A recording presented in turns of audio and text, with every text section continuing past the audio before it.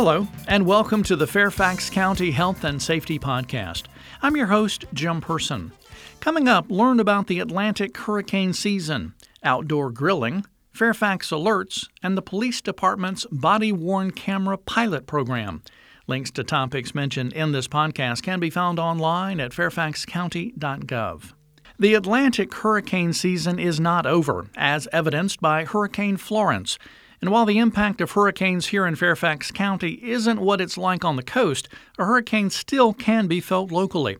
Most of the impact is rain, which causes localized flooding, so be sure to prepare for the potential of flooding. Remember, the season isn't over until the end of November. Make sure you have an emergency kit, a communications plan, and an evacuation plan for your family in case you have to leave your home due to flooding. And don't forget your pets.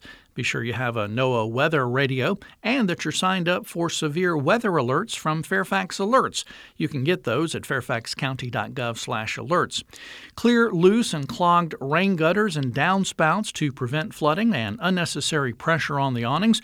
And remember that standard homeowners insurance does not cover flooding, but flood insurance does. You can get more information about flood insurance at floodsmart.gov. The summer grilling season may be over, but if you're like me, you still use your grill during the fall.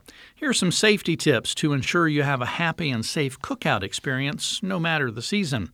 Never leave your grill unattended or place combustibles too close to the grill. These are the two leading causes for charcoal grill home fires. Use charcoal lighter fluid only before the fire is lit. If you try to make a fire bigger by adding more fluid, the heat from the coals may ignite the stream of the fuel and burn back into the can, causing it to explode in your hands. Never use gasoline to start a fire. It's much too dangerous to use on grills.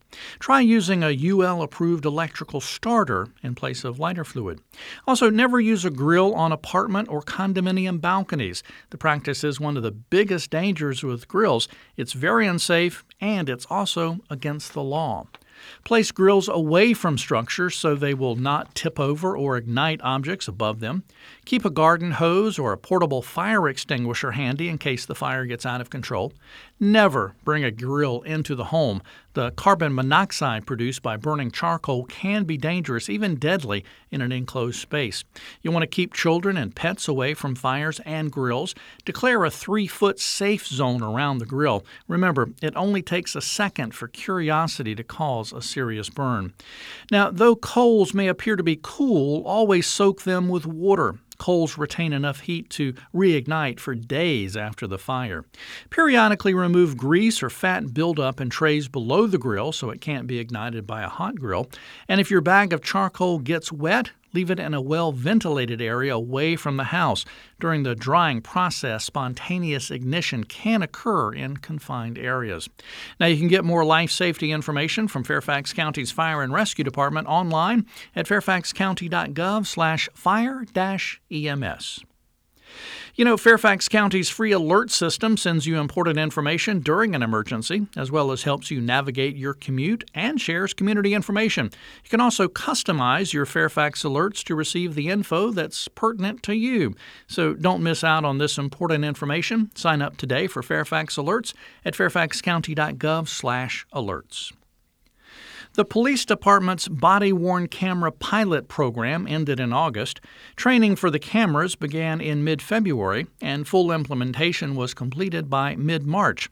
The 90-day pilot was extended to allow all stakeholders the opportunity to better assess the program areas and impact. A research team at American University is gathering and studying the findings from the program, which included 203 body-worn cameras distributed to trained officers at 3 stations, Mason, Mount Vernon, and Reston, and a sampling of motor squad officers and animal protection officers.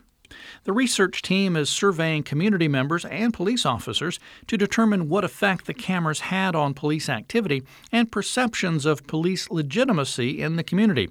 In addition, they'll analyze data regarding the number and nature of complaints against officers during this time period. A full report from American University is expected in early 2019. You can get more information on the body-worn camera pilot program on the police blog at fcpdnews.wordpress.com. fcpdnews.wordpress.com. That's fcpdnews.wordpress.com. Finally, stay informed during emergencies and severe weather events on the Emergency Information blog. That's at fairfaxcounty.gov/emergency/blog. That's going to do it for this edition of the Fairfax County Health and Safety Podcast, produced by the Fairfax County, Virginia government. Thanks for listening. Additional information about health and safety topics and emergency preparedness may be found online at fairfaxcounty.gov. And please remember, if you have a police, fire, or medical emergency, call 911.